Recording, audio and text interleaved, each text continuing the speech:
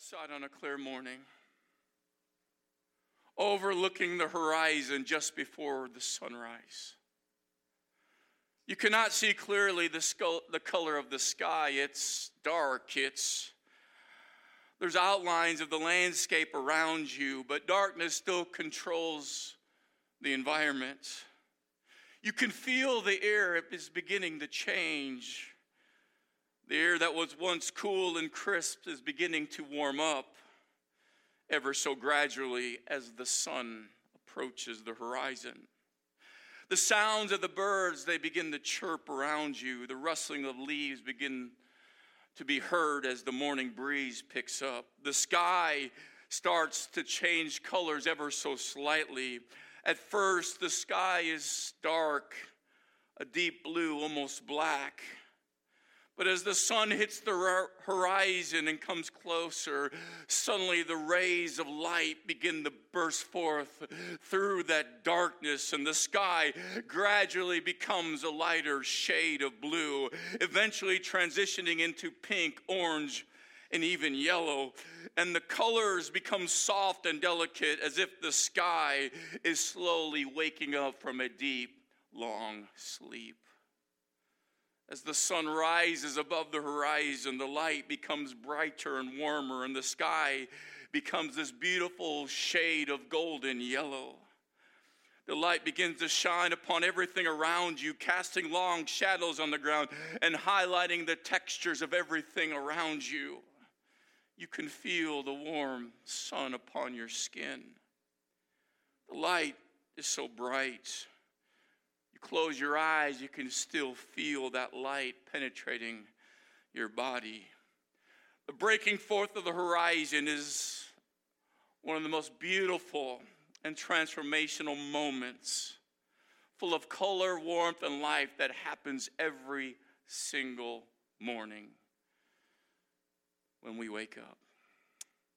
In Genesis 1:5 says this, "And God called the light day, and the darkness he called night, and the evening and the morning were the first day." I want to continue what I started last week, the evening and the morning. In Genesis 1 and 3 until Genesis 1 and 34, those chapters, almost the entire chapter in fact, is the 6 days of creation. It's each and every day God hovered over the earth. His spirit moved, and according to verse 2, the earth was formless, it was void, and it was full of darkness. So in each individual day of the 6 days, the Lord got personally involved. He hovered his spirit over the earth. He spoke to the chaotic environment or atmosphere. He declared light and life and order to go forth into abundance. And he declared the things that were not as though they were, and it transformed everything. You see, when there's the combination of the moving of God's Spirit, along with God's word being declared over a situation, it releases that supernatural power that only God possesses. And we see it in chapter 1. In the 6 days, as God loosed his creative power upon the entire earth, taking what was dead and transforming it into a planet of life that can sustain life and multiply life and reproduce life. What could not produce anything, suddenly after 6 days of God moving and God molding and God speaking and God creating, all of a sudden you have a planet of life. Life on the land, life in the sea, life in the air, and what's more, it sustains life. Life produces life. A beautiful, wonderful, incredible planet that really is unique in the universe. At the end of each day, the Lord declared the same statement, and it's what we read in verse 5. "And the evening and the morning were the first day." So God would declare light out of darkness, or God would declare the the atmosphere of the waters in the atmosphere from the waters of the sea to be separated. Whatever God was doing in that day, he would declare it, and then he would make this statement. And the evening and the morning, or the first day or second day, 6 days, 6 times, 6 statements, the exact same statement. And I want you to notice that when you have the setting of the sun and you have the evening, if you watched last night's sunset, and then if you happen to be awake this morning when the sun rose and you check the clock, you'll realize on a normal day, it's we lost an hour, but on a normal night, it's approximately the most 12 hours. It's not 24 hours. It's not a full time of a day that you would measure the day, because the phrase is not about telling us a 24-hour period. It's not reflecting what a full day is. If he wanted to do that, he could do that easily. In fact, in the book of Leviticus, the same author, which is Moses, describing the time frame for the evening in Leviticus 23 and 32, he says this: the time period of the Sabbath will be from evening to evening. Why? Because that's a 24-hour period. That would be a day. You're going to take this 24-hour period and you're going to celebrate the Sabbath. But Moses, under the inspiration of the Holy Ghost, did not use evening to evening. He used evening to morning, because God was not trying to identify 24-hour periods.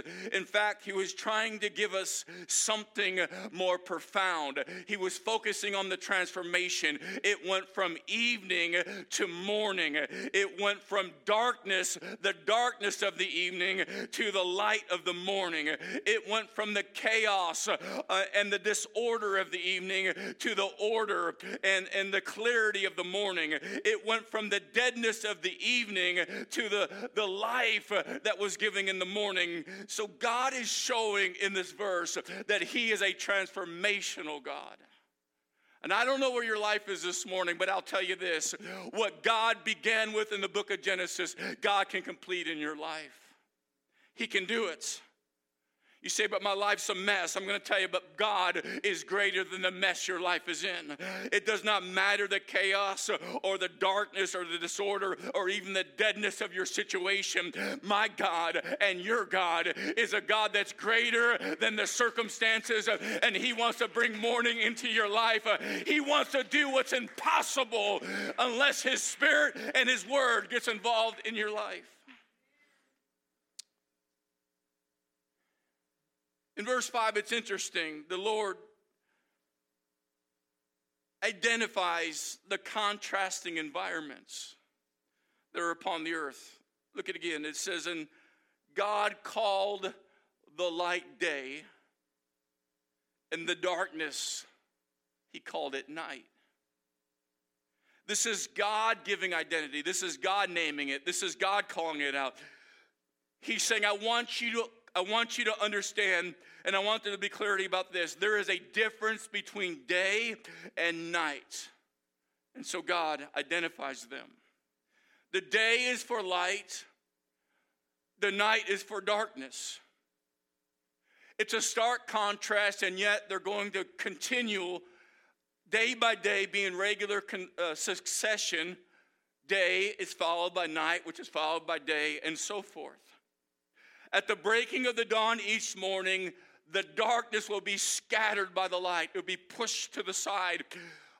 Look outside right now. I can see out the front doors. There is no darkness. The light has transformed what was once dark just a few hours ago. And yet, the darkness is not eternally banished. I can guarantee you, unless the Lord comes back and things change awful fast today, that darkness will set when the setting of the sun occurs this evening. You see, God has divided the time. He's called light day and he's called darkness night. He's divided the time between light and darkness because it would be a daily reminder for you and I that live on this earth that this world has a mixture of both day and night, of light and darkness.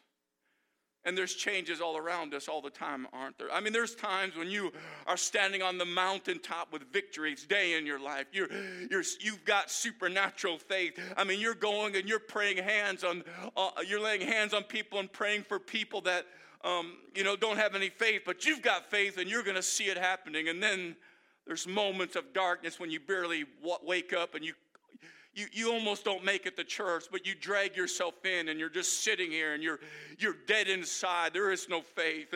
Because we live in a world where there's moments of light and there's moments of darkness. There's seasons, there's changes, there's inside, interior, exterior. It's all around us. There's light and there's darkness. I want to remind you though, in heaven, there is no darkness. In heaven, it's perfect and eternal light. There's no darkness at all. In Revelations 22:5, it says this, and there shall be no night there. There's not going to be the setting of the sun. There's not going to be light or darkness, There's not going to be darkness in which we got to turn a lamp on or turn light on. There's going to be no need of candles, the scripture says. And it even says no light from the sun will be needed. For the Lord God giveth them light, and they shall reign forever and ever. Speaking of the church with Christ. But in Revelations 2:23, it says the light is the glory of God. It's just God's glory in its essence. He is light. And in heaven, there is nothing that's going to stop the illumination of the glory of God from penetrating every single place in heaven. There will be no darkness. There is no darkness, only light. And the contrast is in hell, it's utter darkness. Not even a flicker of light.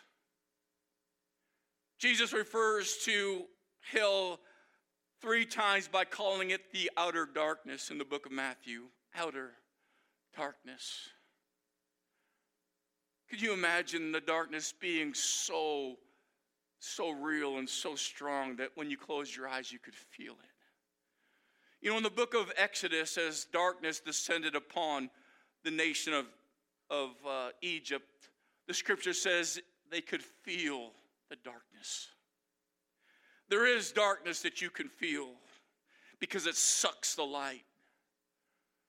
If you study a black hole, it's a natural phenomenon that now they're believing that in the center of every universe is a black hole. It literally is the one force that literally pulls pulls light into darkness. This is outer darkness. This is eternal kingdom of darkness. This is what we refer to as hell. But in this world, it's a temporary world. So light and darkness both exist. They're a part of our everyday life. It's a constant struggle, a going back and forth. It's a war of sorts. It's trying to dominate the environment of the earth, but I believe more than that, of somebody's life. You see, darkness had engulfed the earth when we open up the scripture in verse 2, and yet God in verse 3 says, let there be light. And so there is a struggle between the kingdom of darkness and the kingdom of light, of what is going to dominate the atmosphere, the mind, the heart, the soul, the life of individuals as well as collectively the entire earth. God said, let the day be light, or let the light call day, and let the darkness call night, the evening and the morning, the first day. You see, God gets involved. And when God gets involved, everything begins to change. What was darkness, when God begins to move and God begins to speak, it moves from darkness to light. It goes from evening to morning. And I'm going to tell you, no matter where you are in your life this morning, God wants to take you from evening to morning, and He wants to do a transformational work in your life. He said from the beginning, this is what I do, and I want you to know you're more valuable than some planet, just the dirt on the earth. He died for you. He loves you. You're made in His image. He wants to move you to morning. And not the morning of crying, the morning of the sunrise. When describing the earthly ministry of Jesus Christ, the apostle Matthew describes the scene this way in Matthew 4:16. He said this: the people which sat in darkness saw a great light. And to them which sat in the region and shadow of death, light is sprung up. I mean, it's so powerful. He's looking at the situation and he's saying, the people are in darkness. Now, these were Israelites. These were Jewish. This was the region of Galilee. This was Nazareth. And these communities that were in the heart of Israel, they should not be sitting in darkness, and yet they sat in darkness. Spiritually bankrupt, not really knowing who Jesus was. And in essence, it's not just Israel, it's all of the world. They all sat in darkness because darkness seems to be the constant pull upon the earth. What God creates, all of a sudden darkness wants to swallow up, but God comes as a great light and he begins to shine down upon the lives of them that sit in darkness. So I've got great news for you this morning. If you're sitting in darkness, he's coming to shine his light upon your life, and he's coming to spring some things up out of death. He's coming to rejuvenate and re-inspire and plug some things back into your life that inspire life. After all, when God creates life, he doesn't just create life, but he creates life that both has and can sustain life and then can reproduce life. This is what God does. The Apostle John, describing the same thing in John 1 and 3, says this: all things were made by him, and without him was not anything made that was made. In him was life, and the life was the light of men. And the light shineth in darkness, and the darkness comprehended it not. You see, darkness does not understand light at all. Darkness is stubborn. It clings to its old ways. I'm going to stay the way I am. I like the darkness. Don't turn on the light. You see, darkness is ignorant. There's guilt in darkness. It's debased. Darkness perceives no application for the lights. I don't need the lights. In fact, darkness rejects light. Darkness rejects instruction. Darkness rejects everything that has to do with the light. I've watched people in their life just stubbornly push against the light. They don't want God messing around in that area of their life. They don't want God's commandments. They don't want God's words. They don't want to know what God says. In fact, they just want God to rubber stamp the darkness that they're sitting in. For some weird, and I would say perverse reason, they enjoy sitting in their darkness, and they want to identify themselves as the darkness of their situation, when God wants to transform their life and bring them out of darkness, give them a new identity, a new life, and say, you're never going to be Jacob any longer, but now you're Israel. You are my son and daughter of Christ. Come out. I want to give you my light that's going to transform everything in your life. And yet people, like a blanket, cover themselves in darkness because they don't understand the light. In John 3:19, it goes deeper, and he says this, and this is the judgment, that light has come into the world, and that people loved darkness rather than light because their works were evil. So it starts out as a not understanding, but it moves to a love for the darkness. I love sin. I love the things of this world. I love my drugs. I love my whatever, my entertainment. I love my life. Don't be messing with me, preacher, and telling me I can't. Who are you to judge? See, they love the darkness. In fact, they loved the darkness so much that they could not handle the light walking with them. Why do you think they put him to death? Why do you think the Pharisees, the Sadducees, and the scribes couldn't stand Jesus walking among them? Because their hearts were evil. They loved darkness, so they must shut the mouth of the light. Put him on the cross. Shut his mouth. Put false witnesses on the stand. Why? Because they couldn't stand the light. You see, sin blinds and it justifies self. Sin gets angry and it gets overdetermined to remain what it is. Verse 20, John says this: for everyone who does wickedness hates the light and does not come to the light. Why? Lest his work should be exposed. The condemnation is in the heart. And I truly believe this. When you stand before God, as you will someday, you know, they make caskets in every size. I've done funerals for babies. I've done funerals for children. It's heartbreaking. I've done children of every age, funerals from every age. But even the oldest among us, it's still a very short life compared to eternity. And one day you're going to close your eyes in this life and you're going to open your eyes in the front of the Lord. And I'm going to tell you what's going to be examined, I truly believe, of the Lord is your heart. What's in your heart? What do you love? What do you want? What do you desire? And I'm not talking about some emotion, because we can use the facade, well, God knows my heart. But the problem is, God does know your heart.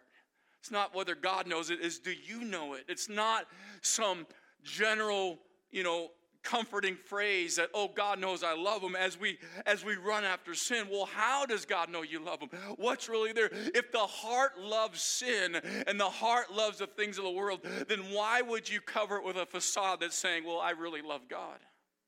You see, it's just a mask. It's not real. It's like being filthy, dirty, covered in mud, but you cover yourself with maybe a coat that's clean. But once you open the jacket up, the filth is revealed. And I'm going to tell you, this is what God does. He comes to clean up the heart. He comes to transform and change the heart. He comes to give you a new heart. But if your heart loves sin, and this is the problem. As pastor, I try so hard every way possible, bring the word of God, preach. But I can't change a person's heart. If they love sin, sin will engulf them. It does not matter the service they're in. It does not matter the preacher that preaches this book. It doesn't matter how many times God moves in a sovereign way. If the person loves sin, then at some point they're going to forsake God. That's why Paul had to pen, Demas, this young minister of mine, has forsaken me and went after the world, for he loves this present world. That's what he wrote.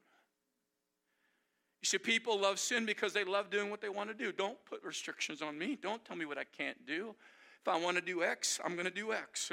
And so this is the way sin works. This is the lie. The big lie is this. You want freedom, go do what you want. But it's a big lie, because as you run after your sin, you become a slave or a bondage to sin.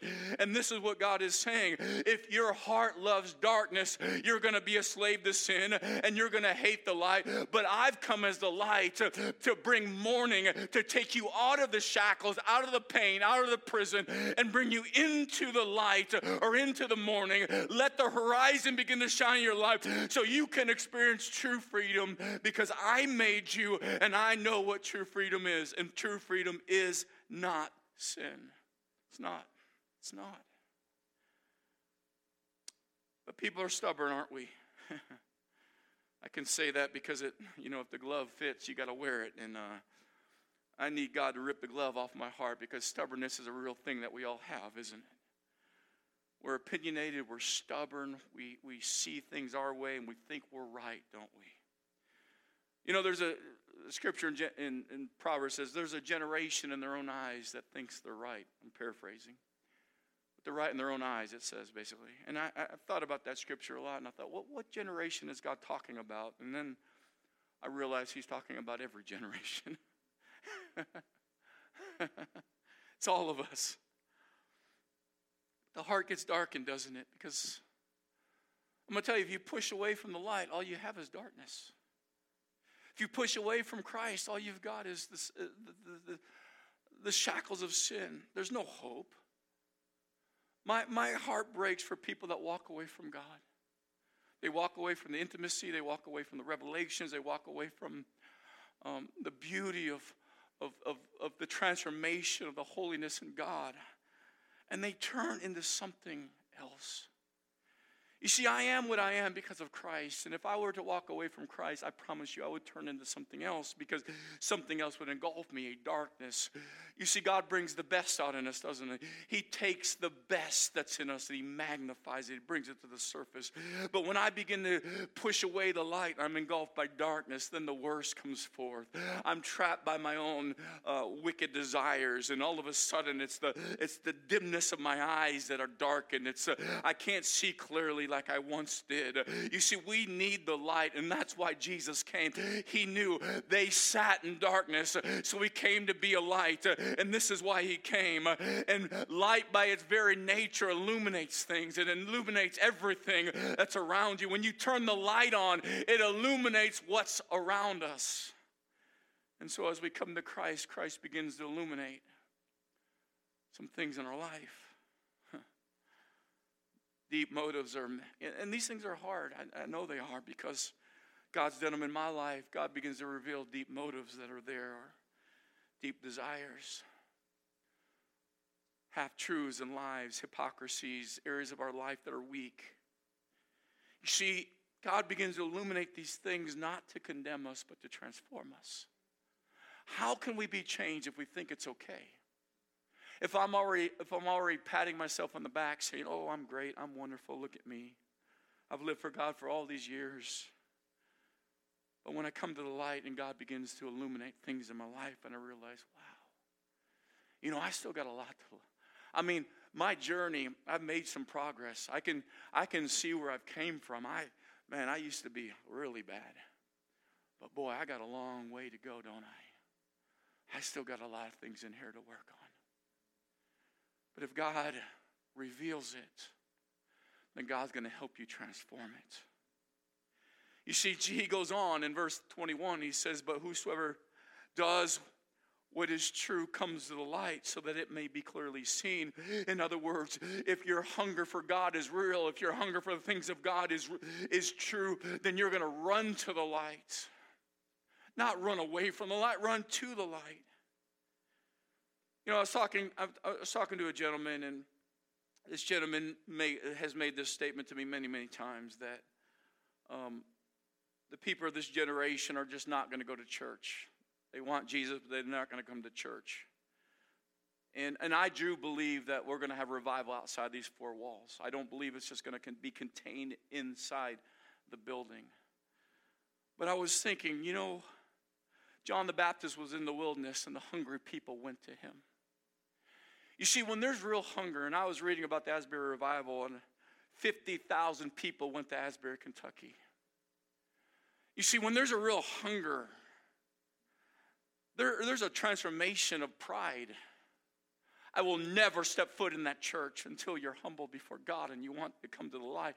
And then you say, God, I don't care what they think of me or the statements I made before. I got to get myself to an altar. I've got to get myself to a place where there's apostolic authority and apostolic music and apostolic demonstration. I've got to get into a place, because I don't believe that statement is correct. While I do believe there's going to be great revival, people are going to be rushing to get around apostolic people because they want to come to the light. Why? So it may be clearly seen.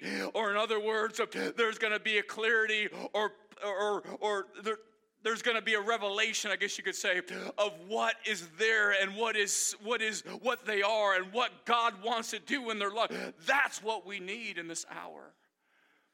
I know what the generation wants. It's very clear to me. The generation wants God, but they want their sin also. I want the Spirit of God to be strong and mighty in me, but I also want all of my cannabis and my alcohol and my drugs and my lifestyle. But that's a contradiction. You see, there's a separation. God called one night and he calls one day. They're not the same. But when you want to get out of the darkness and come to the light, and let me tell you, Jesus steps out of the light of heaven and he walked on this earth. In fact, he walked to the depth and despair of Golgotha, where he prayed until he literally sweated blood. Why? He walked into darkness to grab a hold of us and bring us back into the light. That's what he does. He walked into the gutter of your sin to pull you out. My friend, he's not afraid to walk in the darkness. No, he will come into your darkness, into your brokenness to pull you out, to give you light. But once you come into the light, he wants to reveal to you what he wants to do in you. I'm going to tell you, God wants to transform you, and he wants to do a work in you that's beyond what your old lifestyle and darkness was anything about.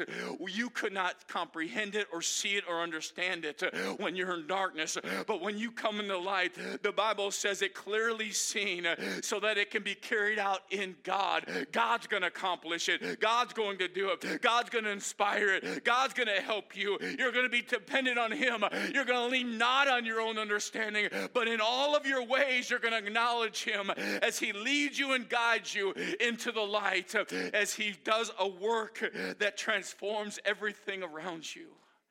I'm telling you, it's real. It's real. It's real. I've seen it so many times happen in my life. I've seen it in the lives of a lot of you in this room. Because there's a spiritual contrast that Scripture is trying to teach us from the very beginning. You either love darkness or you love light. But since we live in this transformational world or this temporary world, we want it both ways. We want to love the darkness and love the light, but you can't do it. When you come to Jesus, you must truly come to Jesus. I mean everything. Heart, mind, soul, everything. I have nothing. God, I have no other motive. I don't want to hold on to anything that this world has given me. I come to you empty and broken. I come to you hopeless and in despair. I come to you in the shackles of my own prison. But I know when I come to you, you're going to do a work in my life and you're going to lift me up. You see, that is the moment that you lay yourself on an altar and you take up your cross and you truly become his. When you realize you don't have anything to offer him, you come empty and hopeless before him. He has everything to offer you. Everything. And as you lay there on that altar, I'm going to tell you what happens. The light begins to shine in your heart. And this is hard because it's true. And those hidden parts of the heart begin to be revealed to you. See, God already saw them. It's not as if God sees it for the first time. God knows what's in there already. In fact, when he left the throne into the darkness of your life and pulled you out, he knew it was there. But he put you on the altar to illuminate it because he wants and he desires for your life to be prosperous and blessed. He wants you to go from evening to morning, from darkness to light, but there has to be some things that are transformed. In 1 Thessalonians 5:5, it says, ye are the children of light and the children of the day. I love that. We are children of the light and children of day. And it contrasts, we are not of the night nor of the darkness. That's not who we are. You see, I was thinking, every person has a unique ministry, I guess, in a sense. And I was thinking about my ministry, and I probably did something I shouldn't have done, but I listened to one of my own messages, and that's rough to do. That's rough. It really is. I'm done with them. Like, how does anybody listen to me? This is ridiculous. This is awful. I need to work on this, that, and all of these other things, right? Have you ever listened to yourself? Have you ever watched yourself? It's a painful experience, isn't it? Do I really sound like that? Do I really? Anyway, you're probably the most critical, voice in your own life, I'm sure. Most people are. But I hope that one thing I desire is to be consistent and clear about one thing. It's that it's the Word of God in your life must be followed, obeyed. It's not rules in the sense that you go to kindergarten and the teacher puts up rules and says, okay, class, you can't do this, you got to do this. No. It's transformation that when I walk with God's Word in my life and you do it and you begin to each and every day implement these things in your life, it opens a door to a new life. I truly hope that I teach and I am clear that the more you implement God's Word in your life, the more blessing you're going to receive. Because I watch people and they get frustrated because They try to live for God, and they do the best they know how to do. But they don't understand why they have these areas in their life that seem not to be blessed. And they ask this question, where is God? But when you step back, in other words, it's God's fault. This is kind of this is the unspoken saying, it's God's fault. I have these areas that are not blessed, so God's fault. I've been living for him for 15, 20 years. Why is this area not blessed? But when you step back and you look at the big picture, what you almost always will find is this, that area of their life that's not blessed, they were not applying God's word in it. In fact, they were doing what they wanted to do. They followed their own opinion. They were taking the philosophies of this world and the philosophies of their own mind, and they implemented it in this area of their life. And so, as they sowed the seed, they reaped the harvest, and their harvest is bleak and it's dead. And then they say, God, where are you, God? And Satan comes in and says, look, God didn't do that for you.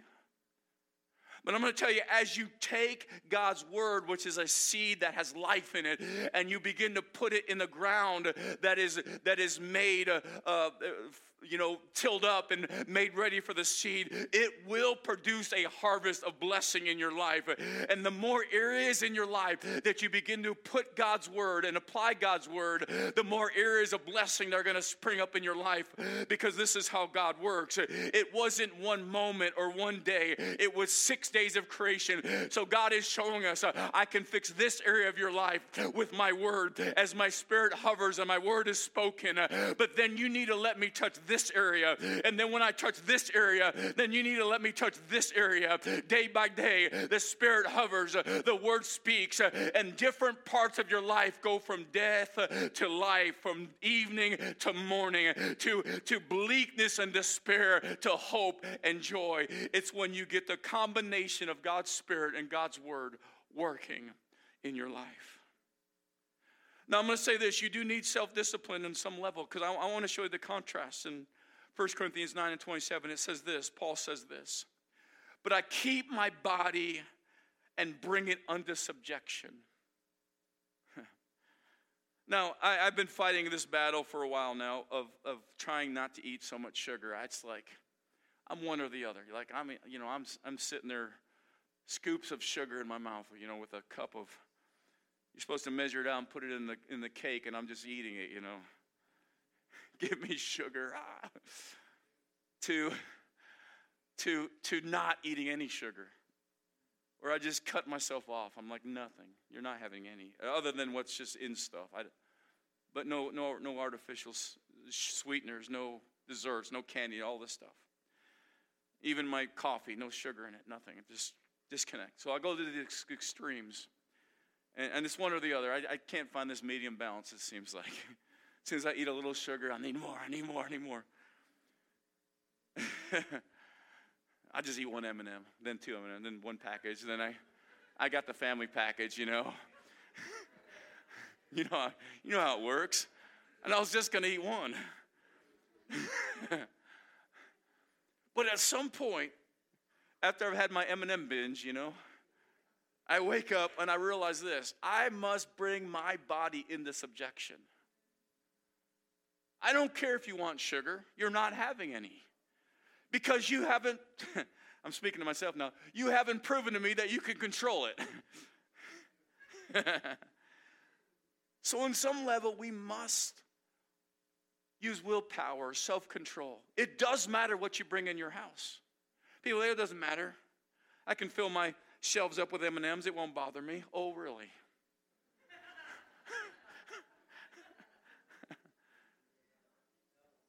Now, I like to use food as an analogy because we can all identify. But what about sin? What about sinful things? What about what's on your phone or what's in your house that's just naturally there? You see, it'd be foolish to say that I'm never going to clean up my house, but I'm going to live for God, because there's going to be those moments of weakness. So I must bring myself into subjection, and that means I'm going to clean some things out. I'm going to throw out the M&Ms. I'm going to throw out the things that pull my spirit down, the things that depress me, the things that bring me hopelessness, the things that bring me addiction, I'm going to get rid of it, because those are the things I can do. But then I need more than my own power, because everybody knows you can have willpower and it can work until it doesn't work, right? it like runs out. It's like gas in a car. Something else needs. And so Paul in Galatians 2:20 gives the other side of the coin. It says, I am crucified with Christ. This is putting yourself in the subjection. Nevertheless, I live, yet not I, but Christ that liveth in me. You see, I need more than my strength. You need more than your strength. I think we live in a world where we're trying to do it all. We think we can handle it. I'm just going to be Superwoman or Superman, but it's not going to work. You're going to hit a wall. And I watch people, when they hit that wall, bam, they start questioning everything. Well, God's not with me. God's not here. I just can't do it. I'm not like you. I can't live a spiritual life like you live. Pastor, I'm sorry, I can't do it. And I'm going to tell you, it's all a big lie, because you were depending on your own power when you needed God's power. You needed God's strength. You needed the Spirit of God. And this is what Paul says in Romans 8. After he talks in Romans 7 about how the struggle's so real. And in chapter 8, verse 1, a continual thought, he says this, now there is no condemnation to them that are in Christ Jesus, who walk not after the flesh, but walk after the Spirit. You see, what's crystal clear to me, and let me read verse 2. For the law of the Spirit of life in Christ Jesus hath made me free from the law of sin and death. What's crystal clear in the New Testament is this: there must be a walking in the Spirit. There must be. I'm not saying you have to speak in tongues 24/7. But you must be walking in the Spirit. That means there's no time I disconnect from God. I'm walking in the Spirit. I'm listening to His voice. I'm speaking to Him. Maybe I'm just driving down the road, but I'm just talking to Him. Maybe I'm at work, but when I get just a momentary break in my thought process, I speak to Him. I'm going to be connected to Him, because I need more than my own strength. Yes, I'm going to beat my body and put it in subjection, but I need God's strength, and I need His anointing, and I need His empowerment, and I need His Spirit, because Paul said, nevertheless, not I, but Christ that liveth in me. This is the Spirit of Christ. You shall receive power after that the Holy Ghost has come upon you. You need more than self-power. You need God's power. You need God's anointing. You need the empowerment of the Holy Spirit in your life. Amen. And here's the thing. When you marry God's power in your life and God's word in your life and bring them together, it's transformation. There's a lot of churches that go to the two extremes, and I've heard people try to debate them, and I don't understand the debate. There's churches that they only have the word of God in them, and there's no move of the Spirit. There's no anointing. There's no gifts of the Spirit in operation. There's no one receiving the baptism of the Holy Ghost like Acts chapter 2. They just come in and they break the word of God down word by word or phrase by phrase. And I love the teaching of God's word. I love breaking it down like that. But without the empowerment of God's word or God's Spirit, what you have is a dead church. No one leaves changed.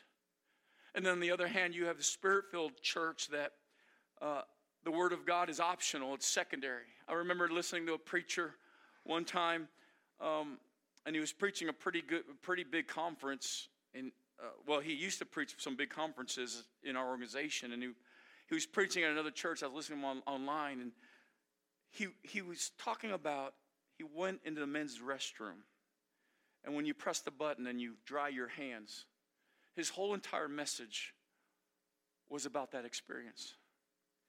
In fact, not one time did he open the Word of God and even read a scripture. It's not shocking to me that very specific person has walked away from God. Because it's not enough to have the anointing if there's not a grounding in the Word. You see, it wasn't the Spirit of God went forth upon the darkness and then everything transformed. No, the Word had to be spoken. But when you have the Spirit of God moving and then the Word of God declared, there are things that transform in your life. And so it's not one or the other, it's both. You need the Spirit of God, but you need the Word of God to be empowered or commanded in your life over the situations of darkness and deadness. And that's why in 1 Corinthians 4 and 6, as we get to You get to the scripture I read at first. It says, for God who commanded the light to shine out of darkness. God did it. He spoke it. He declared it. It was a prophetic word. Has shined in our heart in the same way. There's a contrast. There's a commanding of the light to shine in the hearts of you and I, to give us knowledge of the glory of God in the face of Jesus Christ. This is the key. Now here, as I wrap this up, I want to say this. Everyone has a center in their life, their core of who they are. Everyone has a core. It's everything that life revolves around, your family, your friendships. It's the thing that brings you security. It's the thing that guides you. It's your center. It's the thing that you get your source of wisdom and understanding from. It's the center that empowers you to live life and go on. Just some examples. I can't give an exhaustive list for time, but for some people, that's money. I remember talking to a man one time in my office, and he was going through a hard time, and because of that, he felt like he was worth nothing.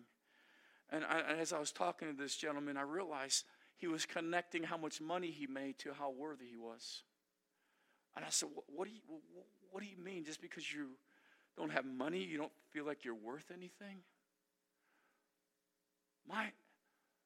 That's a false, so I got to look at my bank account to make sure I'm worth something? Boy, that is a lie from hell, isn't it?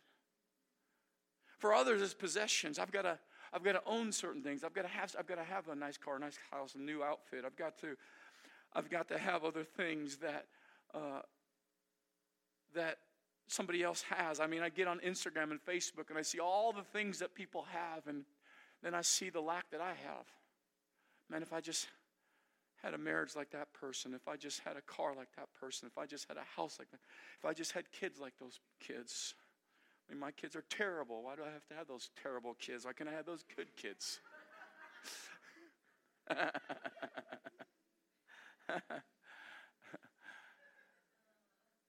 And why do you think the scripture says not wise to compare yourself among you? You see the photo. This is the reality. I'm not on Instagram or Facebook, and I'm so thankful for that. I would never bind my life to those things. But you that are brave souls that do, I want to say this. If only they could do behind the scenes with a picture that looks so perfect. In either 5 minutes before or 5 minutes after, or maybe it's even just 5 seconds, they're all screaming at each other. And so as you compare your life to their life, you know all the behind the scenes in your life, but you know none of the behind the scenes in their life. If only I could have that, I would be happy. It's a lie from hell. For some it's pleasure, for some it's Maddie just texted me that she's the most perfect girl. Yes, thank you, Maddie. I wasn't speaking of you. I wasn't speaking of you. I'm so thankful for my perfect daughter.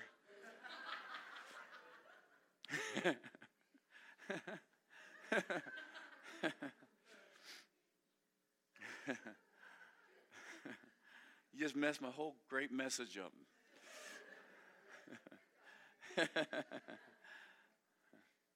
So let me ask you this. What's your center? What's your center?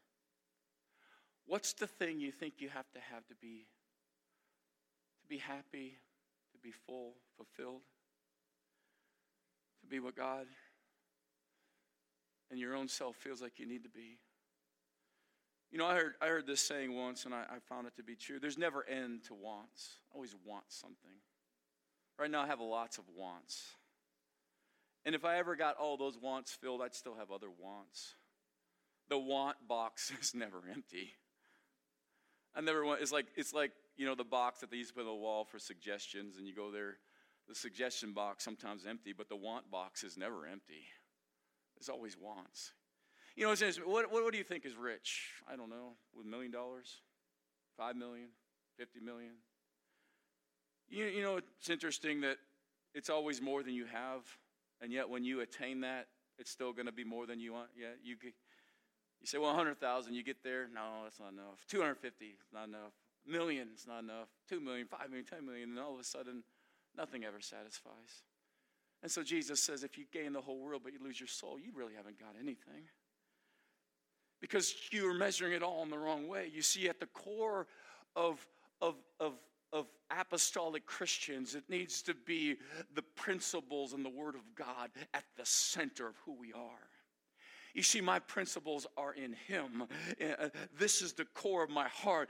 I live my life to please Him, not you. And you don't do it to please me. It doesn't matter what people think, say, or do. People are going to be mad. People are going to be angry. People are going to love you. People are going to want to be like you. There's these two extremes, but in the middle has to be that core of where I just want to please God. And I'm going to do the right thing because it's right, because it's in God's Word, and God says to do it. Is then I begin to apply these things in my life. All of a sudden, doors of blessing open. All of a sudden, the darkness begins to be tampered down. And the joy that we so desperately want begins to manifest in our life. And the hope and the life and the peace and all the things that God has for you that you really want because God put it inside of you, it begins to manifest in your life. And He says, I give you peace that this world doesn't understand. Why? Because I can still be walking through the valley of the shadow of death, and I still can have joy and peace. Because at the core, I'm not perfect, but I'm trying my best to live for God. At my core, I'm trying to apply all the things that God's put in me. At the core, God knows when I wake up each and every morning, I say, God, this is in this day that you've given me. This is the day that you have made. Let me live and do the things you want me to do today. At the core, the principles of God. Would you stand with me? Before I bring us to an altar in a time of prayer, Brother Doherty needs very special prayer this morning. He is very sick, and he needs God to reach down and touch him this morning. So would you right now, with all that you've got in you, would you close your eyes and lift your hands, and would you just call upon the Lord to touch Brother Doherty right now? Father, I pray right now in the name of the Lord, I loose your anointing and your power. I pray for Bishop right now. In the name of Jesus, I command the sickness to leave his body, and I command the anointing of God to flow upon him. I loose your healing virtue by your stripe. We are healed, and I loose his healing virtue in his life right now. I loose your Shekinah glory. I loose the power of God by the authority of your word and by the power of the name of Jesus. We loose healing virtue to flow into his body right now and to transform his life from sickness to health in the name of Jesus. Let your word and let your will be established right now in the name of Jesus. Hallelujah. Hallelujah. Amen. Amen. Amen. We need to keep praying for Bishop. I want to say this as I close. At the core, this is what I feel. You want evening and morning at your center, at your core, needs to be God's principles. It needs to be God's words, God's teaching, God's wisdom, God's understanding, God's instructions, and you need to strive to apply them daily to your life. I don't care what the world is telling you. You get out of Facebook and get in God's book and try to apply it every day. Live your life by doing what's right in the eyes of God. Here's what I realized, that we live in a microwave society. I mean, some of us wouldn't eat if there wasn't such thing as a microwave. But we turn that same mentality to God. I know I've sown all these rotten seeds, God. And I know I've been ugly, and I know I haven't really done what you've asked me to do. But God, would you bless me? And you know, God is so merciful. Sometimes He does that. We don't eat healthy. We eat all the junk food. I'm as guilty as anyone. And then we're sick. God, would you heal me? And you know, sometimes God's so merciful, He does. But I'm going to tell you, when you get really into the Word of God and you begin to get God's mind, God always works on the farmer and the harvest. The farmer and the harvest is this: you got to plant the right seed, and then you get a good harvest. When I feel like God is saying to this church is this: I want to take you from evening to morning, and I've done miracles, signs, and wonders, and I'm going to continue to do them. But at some point along the way, you're going to have to plant some good seed in the ground. And you're going to have to keep doing it season, season, season, until you get a result, a harvest. I'm going to tell you, when you get a hold of this, it changes your life. God, why? God, why? Until all of a sudden you begin to see what God's doing around you. It's incredible.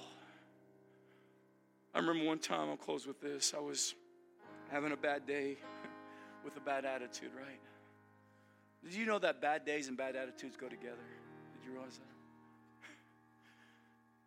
And this guy, and it's not only your attitude, but it's also their attitude. This guy walked into this house on this job site, and this guy just yelled at me and chewed me out for no reason, and I was upset. And so I told him what I thought, you know. I'll never forget this. And I was satisfied when I was done. And there was, to say a division between me and him was to say it lightly. And I went back to my little corner where I was working, and God spoke to me and said, "Wow, you handled that well, didn't you?" Well, God, he started it, you know. God said, "Yeah, he did. Now you go apologize." I ain't apologizing, God. Nope. Go apologize. Nope. Nope. Nope. God was just twisting, you know, like a mother twists the skin on a person, you know, their child until they stop. God was like, he had my shoulder just twisting that skin. Go apologize. I couldn't get away from it. So finally I go to this guy and I said, "Look," I said, "we got off on a bad foot and I want to apologize. I shouldn't have reacted like that." And he looked at me and he chews me out again. And fire was in my eyes. "You're right, you shouldn't have done it, you know. I just bit my tongue. And I just said, "You're right, I'm sorry." And then all of a sudden, his demeanor changed. And he said, "You know, I'm sorry too." God spoke to me as I left that encounter and said, "My word always works, doesn't it? It's just you're too proud and you're too stubborn to use it sometimes, aren't you?" Yeah, I am. But the question was this: do I want to work all day with this guy that I'm almost about to have a fist fight with? Or do I want to work around a guy that I can just get along with? What's better? And that is just one small example of what God wants to do in your life as you apply the seeds of his word and you water it with the Spirit that's moving. I'm going to tell you, God's going to turn your life upside down from evening to morning. I mean, I've watched some of you walk in the church. You were in the midst of darkness. I'm just looking at Shay right now as she walked in the church in the darkness of her season. But God turned her from darkness into morning, darkness into light, because she started applying God's word in her life. And this is what God does. He changes the atmosphere as the dawning of the sun begins to break forth in our life. I feel the Holy Ghost in this house. You know, I'm going to close with one thing. 1956, the 50s, there was a movie you probably watched. Cecil D. Mill produced the Ten Commandments. He made this statement. He says this. He went and did a commencement speech in 1956, and he said this. He said, if man will not be ruled by God, he will certainly be ruled by tyrants. And there is no tyranny more imperious or more devastating than man's own selfishness without the law of God. Then he said this, we cannot break the Ten Commandments. We can only break ourselves against them, or else by keeping them, we can rise through them to the fullness of the freedom under God. You see, God's called you to be free. He wants you to be free. My friend, make your mind up this morning. Make a commitment. I'm going to start applying God's word in my life. I'm going to get out of Facebook and get in God's book, and I'm going to start reading the Gospels and reading the Proverbs and reading the different books of wisdom. And I'm going to start putting them in my life. I'm going to start hearing what the preacher preaches and start applying the words in my life so that I can open the door to God's blessing, because God is declaring some things over your life. He's commanding light from darkness, but you're going to have to stand with him, and you're going to have to put the word of God and make it a living word in your life. Declare it, stand on it. Let it be sprinkled with life and watered by your own decisions so they can sprout forth and bring life.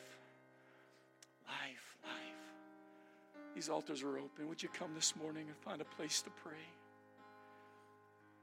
I want you to go from darkness to light, from evening to morning. How valuable are you? I'm going to tell you, he died for you. He died for you. He loves you this morning. And I'm going to tell you, he doesn't want you just to be saved. He wants you to be blessed. Put your hand in his hand this morning. Open your heart and let him reveal some truth about who you are. The truth will make you free this morning. As we begin to sing, would you just give your life to him anew and afresh this morning? The Lord is here this morning.